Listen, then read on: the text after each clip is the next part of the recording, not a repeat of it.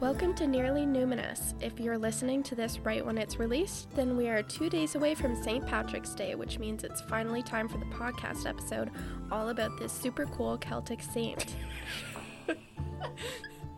Jacqueline, did you write that? I was in a really weird mood, as you won't see. Listeners, just know that Jacqueline wrote the script for this week's episode, so if it's super nerdy, that's why. It's all Jacqueline's fault. Yeah.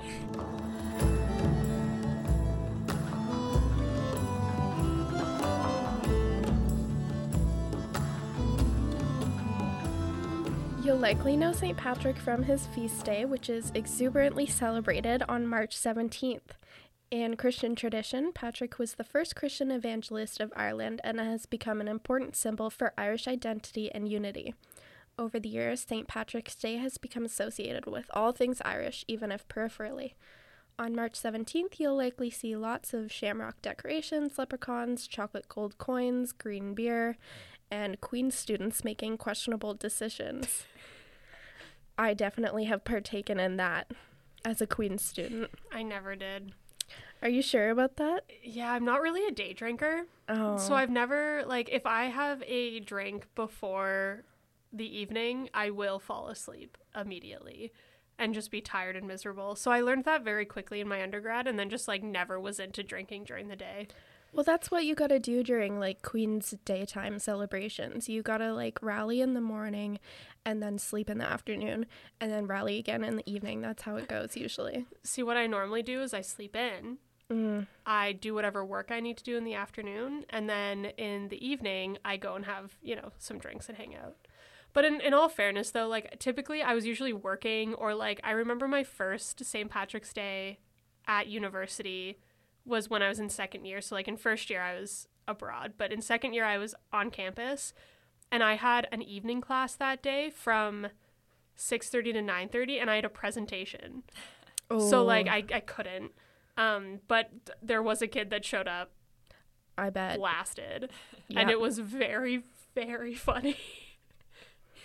I always went to pancake keggers on St. Patrick's Day. I love those things. Make green pancakes, dress up, start drinking at 6 a.m. Jacqueline's giving me... It's so early. Why would you be awake at the time? Why would you want to see other people that early in the morning? It was all for the alcohol. Listen, I don't drink anymore, but I made a lot of questionable decisions, especially on St. Patrick's Day back then, so I am no stranger to the celebrations of St. Patty's Day.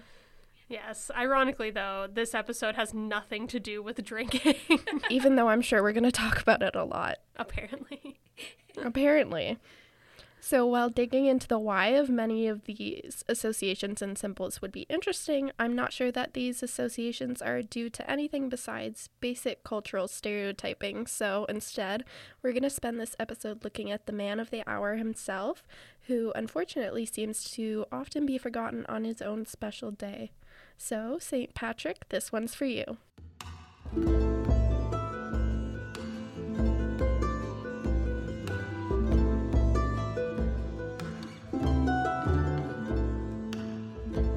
So listeners may remember that I did my undergrad thesis on Celtic Christianity, and that we had an episode earlier this year that looked at another Celtic saint, Saint Bridget, and gave a bit of a Celtic Christianity 101.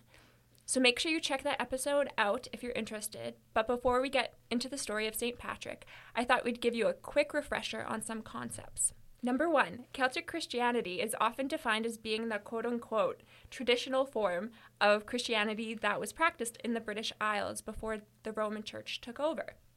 This is a modern oversimplification of history and often assumes a monolithic form of Christianity where historically there wasn't one.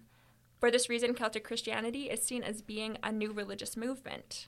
As a religious movement, modern Celtic Christianity is often associated with art and poetry, nature and eco-spirituality, and feminism. Number 2. Both St. Bridget and St. Patrick are patron saints of Ireland. In the 7th and 8th centuries, their monasteries tried to one-up each other to try to gain their monastery more power and authority in Ireland. The phrase, "the pen is mightier than the sword," aptly describes this situation, since the scribes of each of their monasteries would craft the hagiographies, which are the stories of their saints, in such a way as to give their saint especially good press, in hopes that it would result in their church gaining more power and influence. So kind of like fan fiction? Yeah, I would say so. I love that so much. It's not a new topic. No, not at all. So I think we're going to get more into that literary battle a little bit later, but first we'll get into the basic details about good old St. Pat. If you're looking for stories about beer and leprechauns, you're in the wrong place. As much as I love a good story about beer, not so much leprechauns, but I could vibe with it. We will talk about leprechauns a little bit later. Okay. But you'll probably find a little bit more about beer in the stories of St. Bridget, because she had more of a knack for turning water into beer, which we talked a lot about on the past episode. There are some interesting tales, though. In some legends, he is said to have turned people into goats, banished all of the snakes from Ireland, and won various competitions with druids. The persona of St. Patrick in his writings is quite different from this mythic Patrick. While we don't have any writings from St. Bridget, St. Patrick actually has an autobiography, which means that scholars are much more comfortable asserting that St. Patrick was in fact a real historical person. Scholars make a distinction between two Patricks. There's the historical Patrick and the legendary Patrick. The historical Patrick was uneducated, exceptionally humble, and took his Christian faith seriously.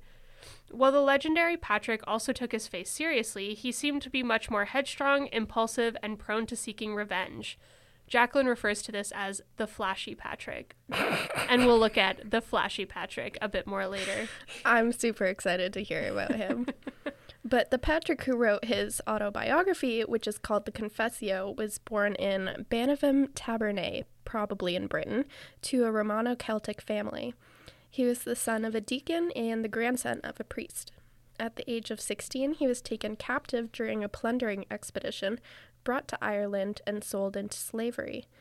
At the beginning of his captivity, he did not firmly believe in God. It was in the solitude of his work, looking after his master's flocks, that he began to pray regularly and his faith grew.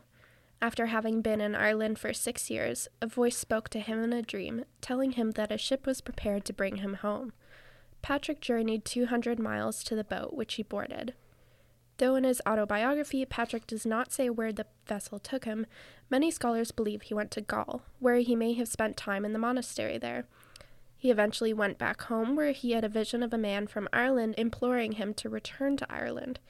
Patrick may have returned to Gaul to prepare for his mission and may have been ordained a bishop. Hereafter, he arrived in Ireland, where he was highly successful as a missionary in Ireland and stayed there until his death. Now we'll take a bit of a break to hear a selection from Patrick's autobiography. As you listen, pay attention to how he portrays himself and consider what purpose he may have had for doing this.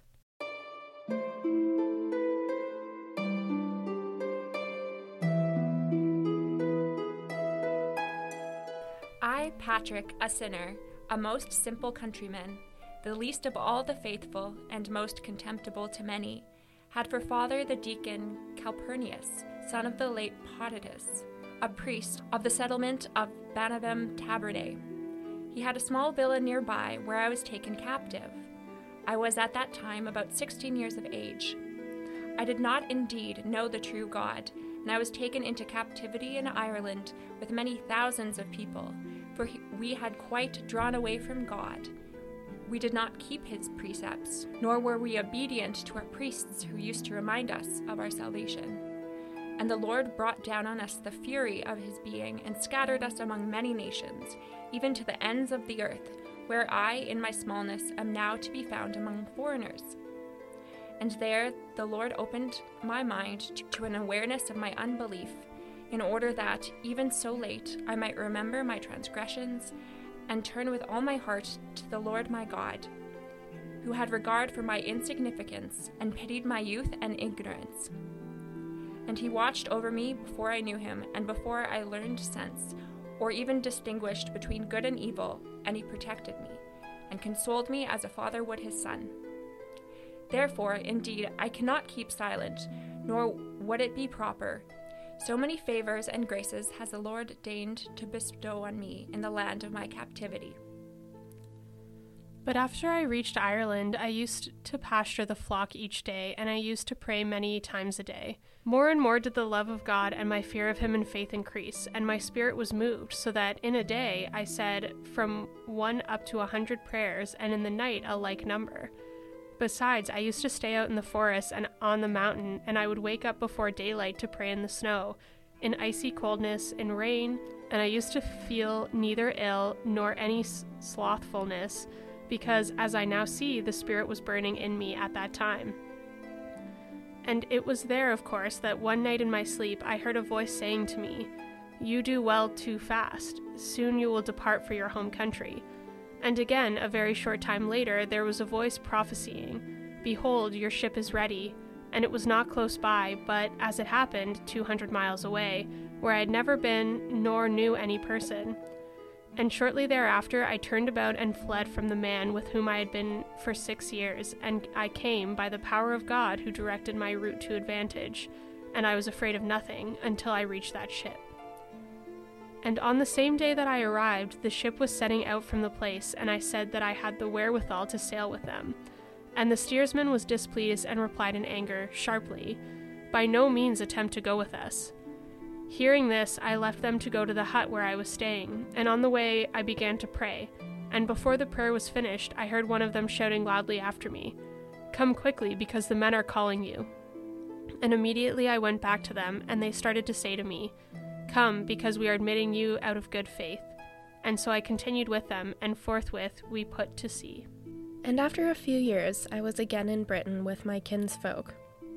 And they welcomed me as a son, and asked me in faith that after the great tribulations I had endured, I should not go anywhere else away from them.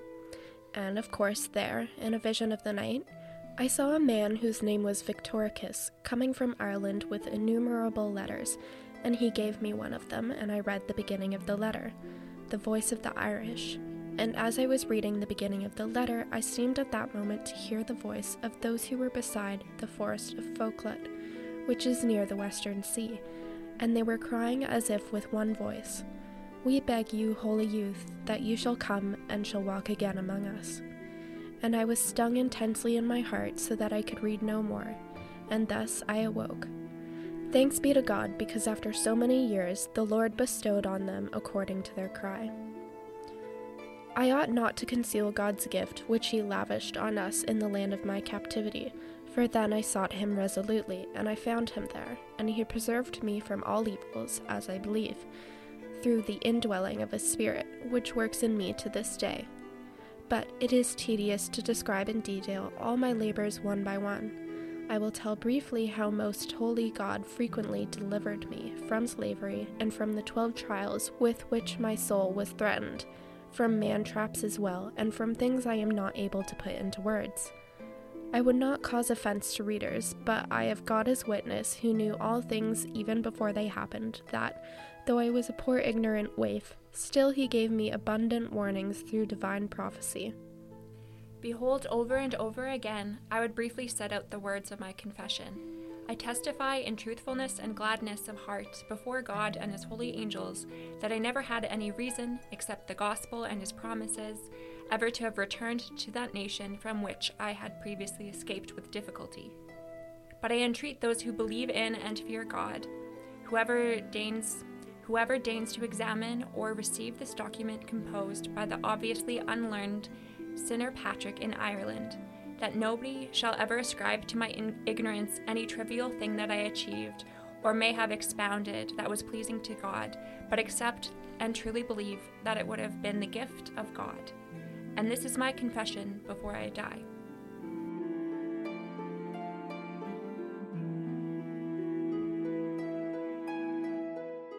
So autobiographical Patrick, who's not the same as flashy Patrick, wrote 2 texts during his life. His letter to Croticus, a letter of excommunication for a British chief that had taken some of Patrick's converts during a raid, and his confession, which is a defense of his mission to Ireland. He wrote the letter earlier in his missionary career, whereas he wrote Confession closer to its end. Upon reading Patrick's texts, one is struck by the utter humility with which he presents himself. Due to his captivity, Patrick did not receive the education he would have otherwise obtained as the son of a deacon. Therefore, his Latin is shaky at best. In contrast, Patrick knew his scripture well. His writing is at its strongest when he's citing scripture or using scriptural phrases as a base for his sentences. In fact, there are more than 200 biblical quotations in his 80 paragraphs of writing. It is when he starts writing about his feelings, an area in which he probably didn't have much practice. Men, am I right?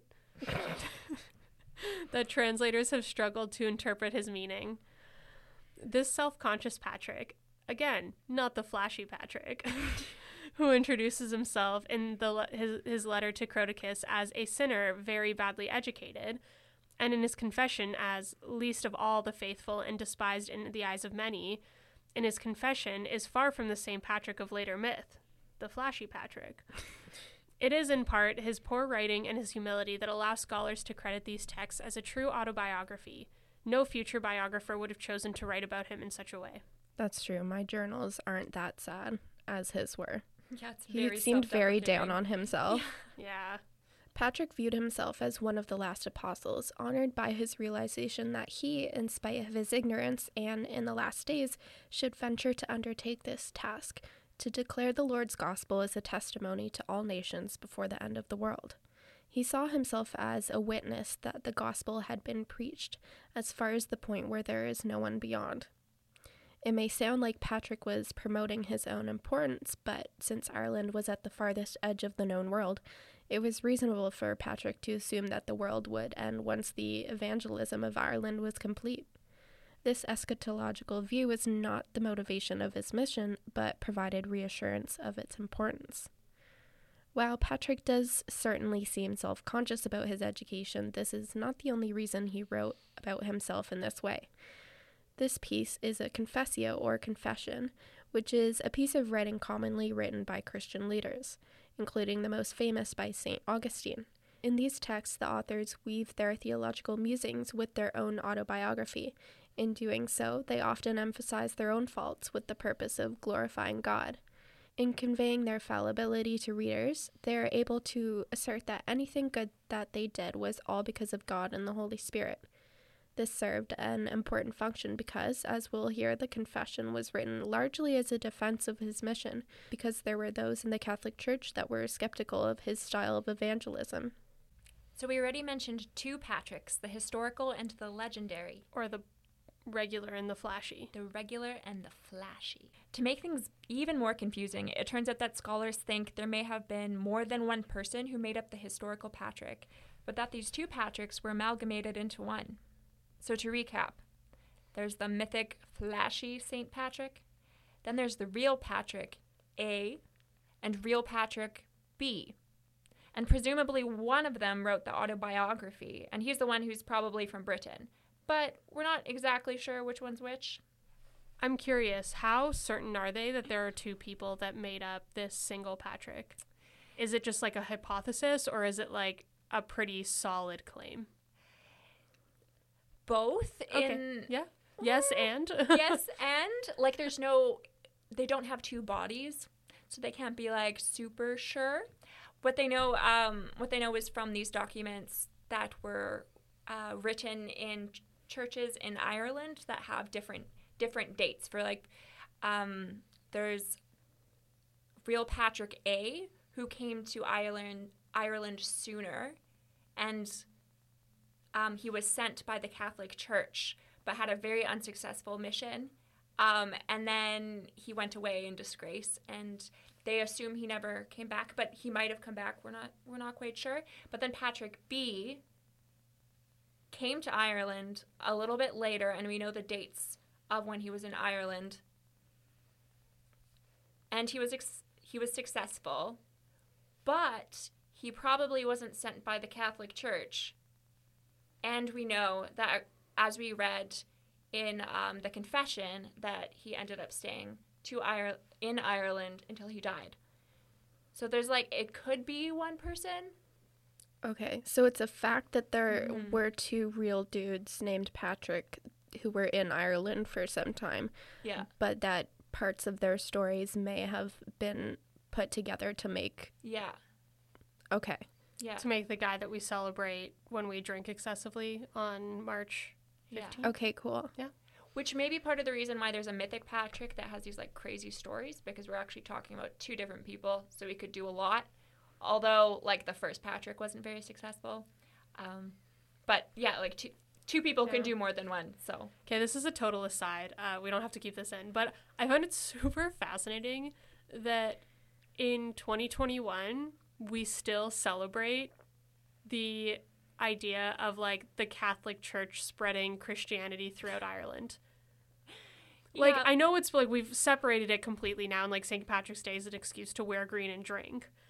And it's not like seen as a celebration, but when you really think about it, like that's what like we're celebrating like the Christian colonization of Ireland. Yeah, no, exactly. And like as we'll talk about a little bit later, that colonization was a little bit different than what we would think about for like other colonizations. It was like there was a lot, like they were allowed to continue their a certain amount of their pagan traditions and stuff, and so it was less oppressive than other historical cases of Christianization. But it's still still oppressive. Yeah, And like that's what we celebrate. and that's what we're celebrating. Yeah, Yeah, massive celebration. yeah. Ooh, dicey. This episode just got a little spicy, folks. All right, let's get back to the information again. All right, so why does it matter if there were two Patricks and which one was maybe more successful? So as we know, in Ireland, there's been a divide between Catholics and Protestants for as long as we can remember. This means that there's been political stakes in Patrick's religious affiliation. Of course, asking whether St. Patrick was Protestant or Catholic is a question founded in historical inaccuracy. The Protestant Reformation only occurred in 1517, whereas both Patricks came to Ireland in the 5th century. However, following the Protestant Reformation, this was a contentious issue. Patrick was in the middle of a tug-of-war as each denomination, as well as individual churches, sought to link their lineage back to him. Following the Council of Trent, which occurred in kind of the mid to late 1500s, Catholic hagiographers renewed their interest in saints and sought to standardize hagiography so as to limit any abuses. For Irish hagiographers, this was an opportunity to share the stories of Irish saints with the larger Catholic community, as well as to establish St. Patrick as their own. So in these cases, St. Patrick would have been portrayed as being Catholic. As well, during and after the potato famine, there was a rise in Irish nationalism. In the religious sector, this was expressed by Protestant and Catholic groups participating in a pamphlet war as they debated the religious identity of Patrick, the patron saint of Ireland. Hold on, what does a pamphlet war look like? Because that sounds kind of fun. Sounds very non-violent. I think it is just people like putting out pamphlets being like, this is the reason he's Protestant, or this is the reason he's Catholic. Just like aggressively at their typewriters. Just Yeah. I kind of love that. We should bring that back. I mean, maybe that's kind of what the internet is. The modern version of a pamphlet war. With the Twitter. caps lock on. Yeah. That's true. Twitter is a modern version of a pamphlet war. Anyway, so now we logically know that St. Patrick wasn't actually Protestant, but how Catholic was he? So in his autobiography, it is clear that autobiographical Patrick saw himself as a part of the Roman Catholic Church and its greater mission. But did the Catholic Church actually send him? Despite later tradition saying that Rome commissioned Patrick, this seems unlikely. Rome probably would not have sent a missionary so uneducated as Patrick. Also, one would think that Patrick would have mentioned that in his confession. Some officials of the Roman Church may have been questioning his mission, providing partial insight into why he wrote his confession in the first place. Though Rome did not commission him, he still saw himself as a part of their Christian mission, referring to those of the Roman mission to whom he presumably is writing his confession as quote-unquote brothers. So, the Roman Church likely did not identify with his mission as being Catholic while Patrick was alive. Only later, when it served their political agenda, did his apparent Roman education and commissioning become a recurring theme in his hagiographies. Thus, while Celtic Christianity was in some ways Catholic, it wasn't entirely so. So as we've discussed earlier in this episode, but also in our episode on St. Bridget, the Troubles is historically a very important time in Ireland in which there was a conflict. So beginning in 1960 is when the Troubles began, and the Troubles is a 3-decade ethno-national conflict that took place in Northern Ireland, but also had ramifications all throughout Ireland. A key issue was the constitutional status of Northern Ireland and if it should remain a part of the UK or if it should leave the UK and join the Republic of Ireland. Though this was primarily a political conflict, there was a divide between Protestant and Catholic. So after the end of the Troubles in 1998, there has been some attempt to change Patrick from a symbol of Protestantism or Catholicism or nationalism to be instead a reminder of a common heritage in Christ.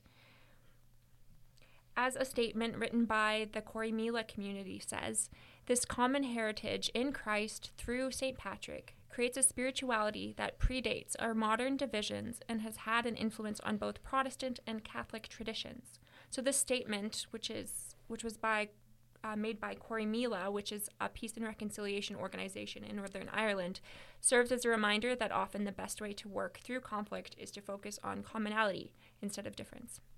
All right, so now let's turn more to the mythic St. Patrick, or the fancy St. Patrick, Pants. the fancy pants. Flashy pants Patrick. I'm picturing St. Patrick as almost like an Elton John type figure now.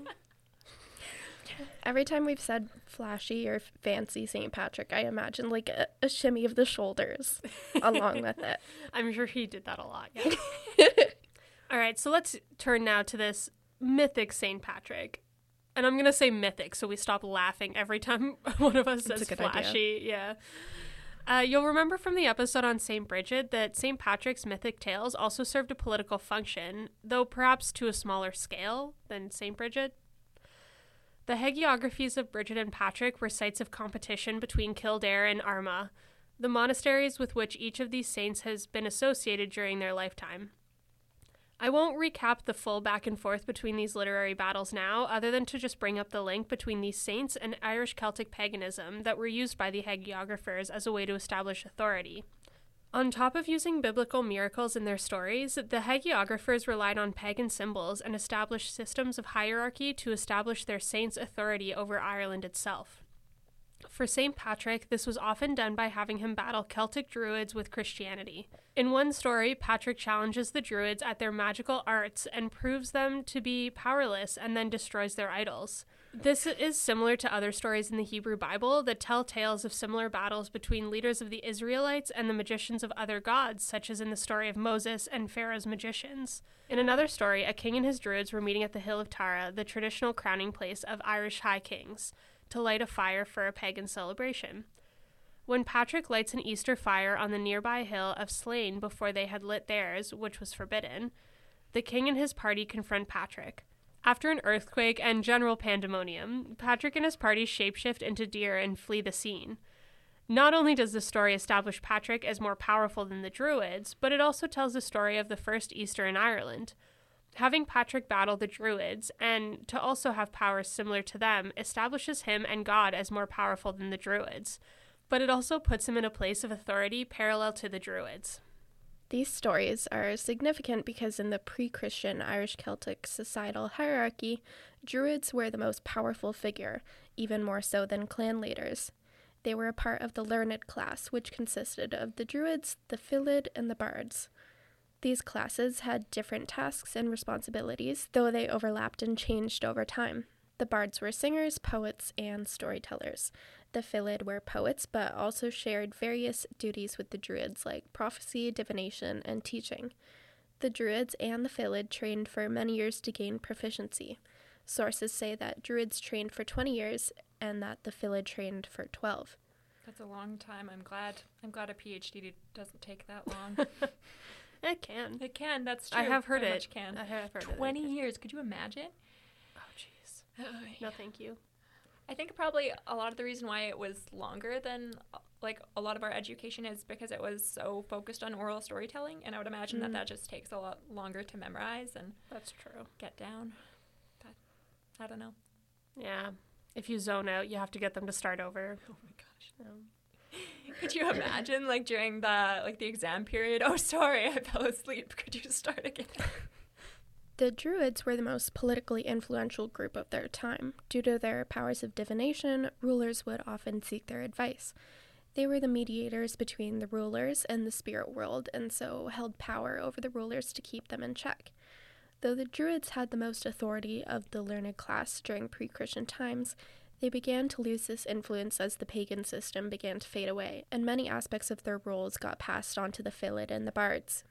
Scholars think that many of those who traditionally would have been Druids, Fylid, and bards instead moved into monasteries, which had a comparable system of education and emphasis on stories. It's these people that scholars think eventually became the scribes of the monasteries, writing both pagan and Christian stories alike, often with much overlap in themes. There were other incorporations of pre-Christian culture into monasteries too. In terms of a continuation of Druidry, scholars think that the dress of the Irish monk was a continuation of the traditional dress of the Druid, as Irish monks wore a white mantle, which Druids had worn, and also adopted a similar tonsure, which is a certain hairstyle that you can look up. That's really funny. We highly recommend Googling it. Or follow us on Instagram. Maybe throughout the week we'll share different images of different styles of tonsure to show you exactly what it is. Or maybe if you're looking for another quarantine haircut, go for this. I feel like this would be really high maintenance, though. You know? Yeah. Like, how do you shave that? I don't know. Yeah, no. Well, it's all a bunch of dudes in monasteries that live together, so I'm sure they'd help each other out. Yeah, that's true. With I'm other wondering things. about, so for listeners, it's either all of the hair at the back of your head is just shaved off, or there's this like weird one where there's like a triangle going from your ears to the top of the head, so it's like a headband. And I'm just wondering, like, how does the shave? I don't know, like how would you be able to shave that and not nick yourself? Like, I'm sure you get help from somebody else. Yeah, but like, you know, I don't know. Is it like a ritual? I'm very curious more about tonsure now. Yeah, like, but, like, do they do it as like a ritual or? And like, how often do they do that? No, it was abandoned by every papal day. order in 1972. And why? Abandoned. Why was it abandoned? Why did they even do it? If you're wondering what it looks like. It is a ritual. If you're wondering what it looks like and you don't want to look it up, it's like an example of is what Friar Tuck had. So That's band the of hair. Roman one, though. Yeah, there's like a Roman one, there's a Celtic one. Yeah. All different styles for you to check out. Yeah, maybe I think we should do like an Instagram theme week where we just like explain what tonsure is. I love it. Edit some photos of ourselves so that we try out the hairstyles. Oh my god. Hair bump. Could That you one. imagine? Which one makes me look hottest? Vote in the polls in our Instagram stories. All right. So the continuation of pre-Christian culture and its incorporation into church practice is quite abnormal in historical instances of Christianization, and is a reason that, for some people, Celtic Christianity is so controversial. It was mentioned earlier that people were skeptical of the way in which the autobiographical Patrick brought Christianity to Ireland, which prompted Patrick to write his Confessio. While scholars can't be certain why this was, many think that one of the main reasons was because the Christianization of Ireland was thought to be not Christian enough. In fact, this is a common perception of Celtic Christianity by some Christians today. So where does the importance of this question of whether or not self-identifying Christians are Christian enough come from? Christianity is an evangelical religion, which means that Christians often have missionaries that go out into different parts of the world to spread its message. The theological idea is that the gospel, or good news, of Jesus is so exciting that it should be shared with everybody. But there have been disagreements on how exactly this message should be shared. Very quickly, sharing this evangelism became a systematic Christianization that also required Westernization or Romanization. In other words, it was not enough that a region adopt Christianity as its official religion. It needed to be expressed in the correct way. The entire society had to be reshaped to reflect Roman culture. Social hierarchies had to change, methods of communication had to change, so they had to often adopt the language of Latin, Old ways of life were often even outlawed. In this way, Christianization has led to terrible atrocities. Of course, these areas all had their own cultural practices, religions, and folktales. Sometimes evangelists or the people themselves would integrate or translate the Christian story into this culture, a process which is called syncretism. Since this expression of Christianity wasn't a reflection of Roman or later Protestant Christian culture, it was seen as impure or pagan. As we heard in the previous episode on St. Bridget, this elimination of the pagan didn't happen in Irish Christianity. As we know, Celtic themes were actually ways in which Irish churches sought to establish authority, particularly in the mythic hagiographies we've discussed. In order for this to be an acceptable practice in Irish monasteries, it seemed that St. Patrick must have chose the method of syncretism when he went to Ireland, which resulted in a distinct flavor of Christianity in Ireland. Due to this syncretism, some Christians view this form of Christianity as not being true Christianity due to its quote-unquote pagan tendencies. It's important to note that not all Christian missionaries feel this way. Some see syncretism as a method of translation. There's even theology books that highlight St. Patrick as an example of how to do evangelism in a culturally sensitive way. These types of theologians tend to see the goal of evangelism not as cultural domination or coercion, but as a genuine desire to share what they see as joyful and life-changing good news. So as you can see, the relationship between Christianity and culture is very, very complicated. So far in this discussion of Celtic Christianity, there's been a lot of discussion of what is perceived as right or wrong theologies. And if you think back to our very first episode, our introduction to the podcast, this is more of a theological approach rather than a religious studies approach. And I know I'm very interested, Jacqueline, because I know you studied, when you did this thesis, you studied at a college that was predominantly theology focused rather than religious studies focused. And I was wondering if you have any insights into kind of this debate and how this came about for you during your research. Right. So as I talked about in the episode on St. Bridget, even though I was studying at a largely theological institution, I was coming at it from a religious studies kind of historical framework because I had decided that I wanted to study Celtic Christianity historically rather than theologically, so I was looking at it as a movement more so than specifically at the theology. But I remember in my thesis defense, a more conservative faculty member derailed the question period around my research to essentially just assert that they didn't think that Celtic Christians were in fact real Christians. And I remember feeling very frustrated with this because it didn't have anything to do with my research at all. My research was just about like the history and just like how Celtic Christianity has changed over time, and it wasn't about were these people really Christian. So for me, if someone says that they're Christian, then I believe them that they are a Christian.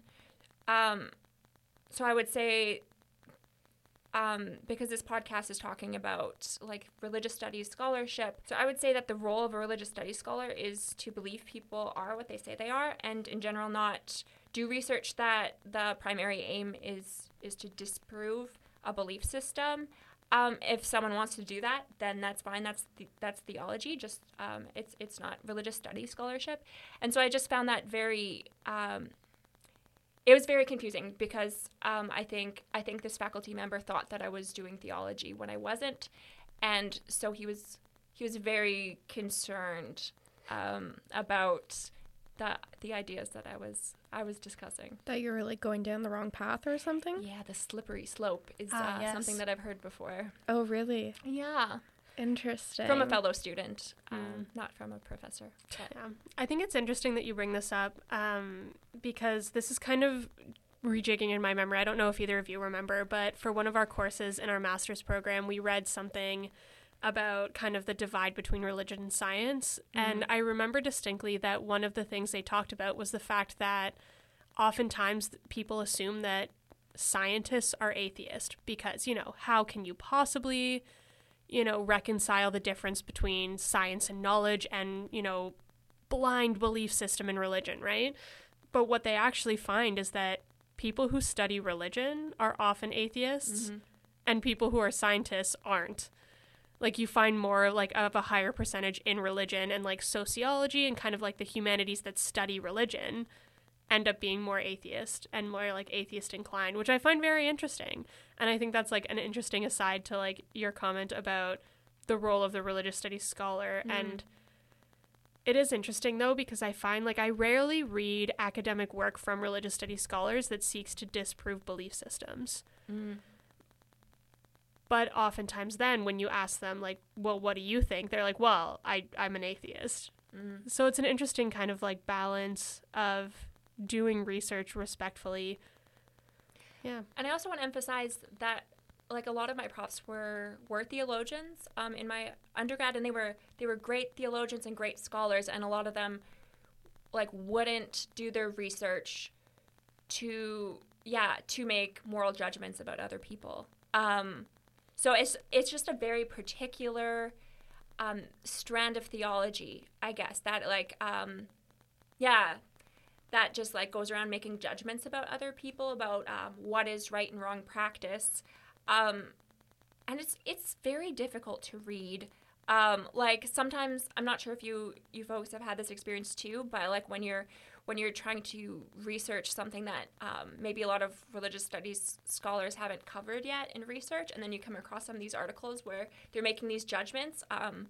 This happened to me regarding like disability and stuff, and it's just really hard to read. But it's not like the main landscape of theological study. It's just like a small. Often, like your small Bible colleges will be the ones that will be like, for sure, especially the ones that are very solidified in a specific theology. Because I even know, like, I've looked at doing my PhD in theology, and I've looked at different colleges that some of them, like, if you look at, like, U of T theology school, it's very broad, it's very open, like, you can kind of study whatever theology you're interested in. I've read other, like, reviews from other schools where, like, it's very specific, and if you do not agree with their theology, you shouldn't even apply. Yeah, and I'm just thinking, too, but linking this back to St. Patrick, and within theology, there's this strand of study called missiology, which is the study of missionaries. And so a lot of these small Bible colleges are there to teach pastors and to teach future missionaries. And so it's kind of scary to me that some of these places are the ones that have this more conservative, like less, what's the word I'm looking for? Like less respect, less empathetic, less respect for other cultures, and they are often the ones that go to these other cultures. Yeah. And that makes me very nervous. I'm not sure if we want to include that. That's maybe a topic for another time. I feel like we could do a whole episode talking about, like, missionaries. Yeah, a lot of I did, like, my paper that was on African witchcraft. There were some papers that were, like, by these missiologists, because a lot of this witchcraft will be studied by, like, missionaries being like, what the heck is going on? And they're the ones writing the papers, and they're the ones making the moral judgments in their papers about why African witchcraft is apparently the most terrible thing in the world. Yes. Side note. Okay, are we ready for more uplifting? This is the last thing. Are you ready? I'm ready. We've been given strict instructions that we weren't allowed to look at Jacqueline's trivia. I find it hilarious that you added it to the shared document when you easily could have just had your own document elsewhere. I trust you guys. If you follow us on Instagram, you'll maybe have seen, I shared in our story the other day, the thing that Jacqueline put, but she put in massive letters, Leprechaun trivia, do not scroll past here. The text is in white. Then she put the text in white, because I was curious, so I scrolled. I didn't highlight the text, though I listened that much. So this first question isn't just about leprechauns, and it is about St. Patrick's Day in general. Okay. So which is true? Shamrocks are associated with St. Patrick because he is said to have used the shamrock as a way to teach the concept of the Trinity. Number 2, or B. Leprechauns are associated with St. Patrick's Day because, according to myth, St. Patrick interacted with these mischievous creatures and actually ended up converting a few of them. C. It is archaeologically possible that St. Patrick did in fact banish snakes from Ireland, as there are snake remains that have been dated to before the approximate arrival of Patrick in Ireland, and then none after. D. All of these are false. I'm going to go with C. I feel like C is true. Snakes? I think the snake thing is true. I think A is true. You are correct. The Trinity? So, but to clarify here, I realized in my writing, so my intention was actually for the answer to be D, but then I realized I said, because he is said to have used the shamrock. You'll probably, in your Catholic schooling, probably be told this, but there is nowhere actually outside of common myth that St. Patrick used the shamrock to explain the Trinity. So it's one of those, like, what's it called? Those, It's mythologically true, but not factually true. Exactly. Like urban legends. Yeah, but like not even like Flashy Patrick isn't said to have done this. This is just like We Catholic just made schooling. It up? Yeah. Yeah, exactly. Oh, like a cute little folklore tale. Yeah. Yeah. Gotcha.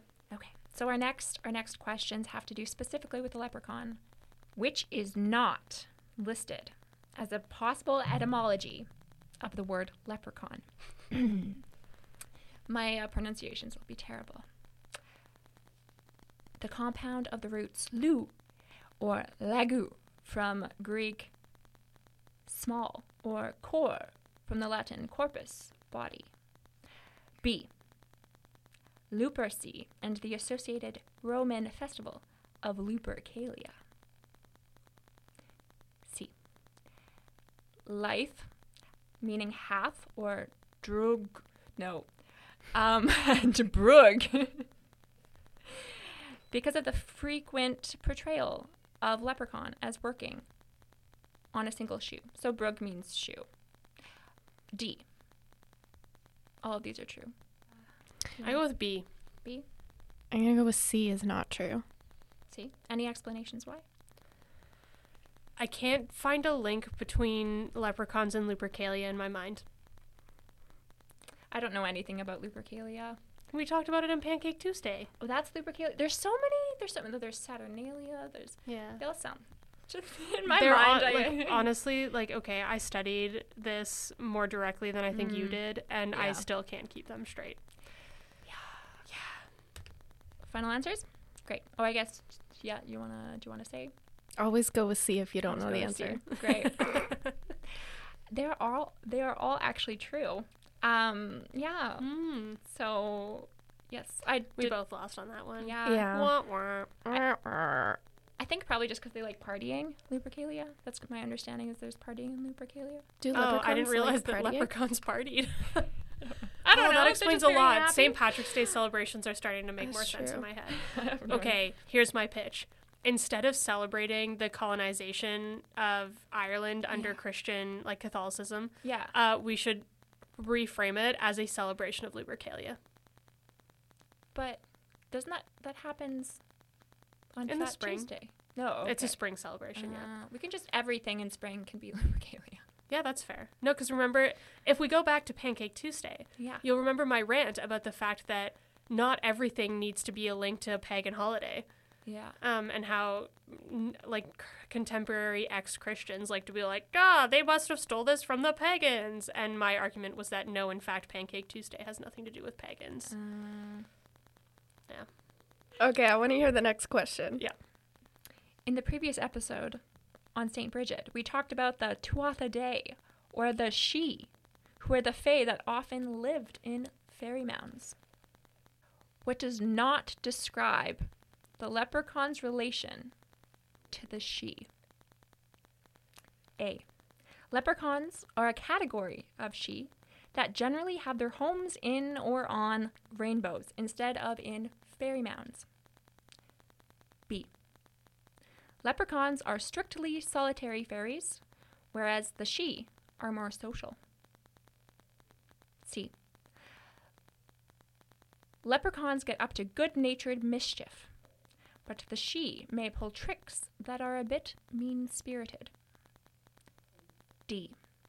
leprechauns may actually be more akin to the classification of a dwarf or a household familiar than a she. C. So the leprechauns do not get up to good-natured mischief. Well, or however you want to negate that point. I'm gonna go with C too. See? It is actually A. Okay, but I felt like option B and option C counter. Yeah, that's the thing. They're not. It's all mixed up. But most do not consider leprechauns to be a category of the she. So they have like different beginnings, which is maybe the next. What? You're gonna say something? No, I feel like this trivia isn't fair because we just spent the whole episode being like, there's a lot of contradictory information. Yeah. Nobody really knows anything about Celtic Christianity. And now you're like, now I'm going to quiz you on answers that contradict each other. But it's fine because they're both true because, like we said, there's no right answers. Maybe. So this next question may clarify the beginnings of the leprechaun. I don't want to spoil it. Okay. Because I might explain it. Hit us with the next question. Great. Then. Let's go. I'm ready. Which is true. Prior to the 20th century, leprechauns were often described as wearing blue instead of green. B. Since leprechauns showed up late in Irish folklore, they have always been portrayed as wearing the same style of clothing that we see them in today. C.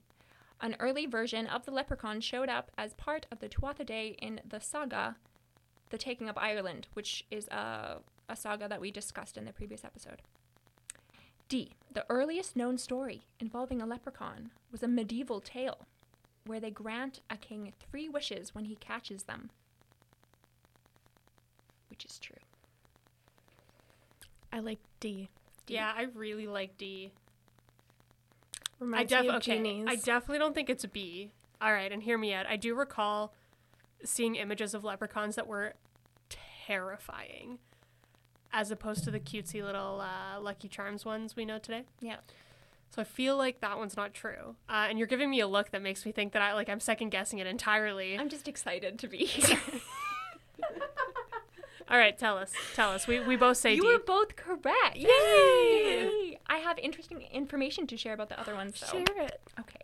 So, I guess, for the previous one, the reason why the beginnings are so confused is because there was this fairy that was, like, pre-leprechaun, and so when people think that leprechauns are fairies, but they're actually, they have very different beginnings, and so it's very confusing. They We're had not sure. very different beginnings? Yes. But also, what I read in this research is that basically everywhere around Ireland prior to the 20th century, leprechauns actually wore red. Yeah. And it was only... I could see that more than blue. It was only after, immigration to the U.S. and, like the Irish immigrant community and this association with Ireland being green, that, leprechauns started wearing green. But So originally the dress of the leprechauns varied quite differently across regions of Ireland, even though they always wore red. But the hat and the buckle shoes, they're thought to have their origin in the Elizabethan period. So the styles of the clothes that were still being worn in Ireland in the 19th century, apparently they would be often worn in Ireland long after they were out of fashion in England, and so it was common for Irish immigrants to come to North America and still be wearing these clothes, and so there's this association with Irish people wearing these sorts of Elizabethan clothes, and so that is apparently why leprechauns wear what we often think of them as wearing, even though it's quite historically different. And that is the end of the trivia. I learned a lot about leprechauns. Yeah. I previously knew no information except for, like I said, some leprechauns look terrifying and some bring lucky charms. And there's no in between. I know nothing in between that. So Rachel won 2-1. Woo. Yeah. What do I get? I I don't know, a high five. A meaningful high five. Meaningful high five. Listeners, we have been told from some of you that it'd be helpful if we kind of did like a summary at the end, just to kind of like go over what we talked about, key points, interesting things. And I have a pitch for this. All right, hear me out. So I think that each of us should take one piece of information that we thought was the most interesting, the top, thing that we wanted to get across, and share it with our listeners. Yeah, that sounds good. Cool. Just like short little blips. Okay. Just like a little Okay, so the most interesting thing that I realized in this episode was I've never taken the time to think about the St. Patrick's Day celebrations that we participate in versus the historical St. Patrick. So I've always known there's a very big disconnect there. But it wasn't until recording this episode that it dawned on me that we are technically celebrating the expansion of the Christian empire by drinking excessively and making our pancakes green. So that's one of the most interesting things I learned. I think that's the biggest takeaway. Whether or not you want to call that colonialism or not is a different thing. My favorite thing that I learned this episode was about the different types of Patricks, because one of the things that really got me into religious studies as a field was looking at the historical Jesus versus the Jesus you read in the Bible and all that, who Jesus was as a person. So it's really cool to look into who Patrick was as a person. Maybe he was multiple people. Maybe he was super flashy sometimes, and maybe he was super sad in his maybe journals. He was the Elton John of Celtic saints. Maybe he always did shoulder shimmies, I really hoped so. And also, I know more about leprechauns than I thought. Yes. Yeah. Which wasn't much. I didn't necessarily learn too much personally in this episode because this is... You taught us everything. Yeah. But what's the one takeaway? If there's one takeaway you could give to the audience. St. Patrick is a cool dude. Is generally, Yeah. cool. Expand on that. Yeah. What parts are cool? Well, he's very, he's lots of different aspects to him. He's a very complicated, very complicated. His writing was complicated. Yeah, very self-deprecating. I think we should all build ourselves up more in our journal writing. Not that I do journal writing, but I feel like it's you're writing in your journal. You should you get to choose what to write. Be positive. Talk about yourself nicely, St. Patrick teaches us so much. Yep. I feel like we should give people some journaling prompts on how to not be St. Patrick in your journals. Yeah, so if you journal or if you don't journal, specifically how not to be St. Patrick. How not to be St. Patrick. Yeah. Just write some good things about yourself in your journal today. Don't be a downer, St. Patrick. Yep. Be a vibrant, flashy St. Patrick. Let's close out with shoulder shimmies. Yep. If you're listening, shoulder shimmy with us as we end this episode with a beautiful Celtic medley. Bye.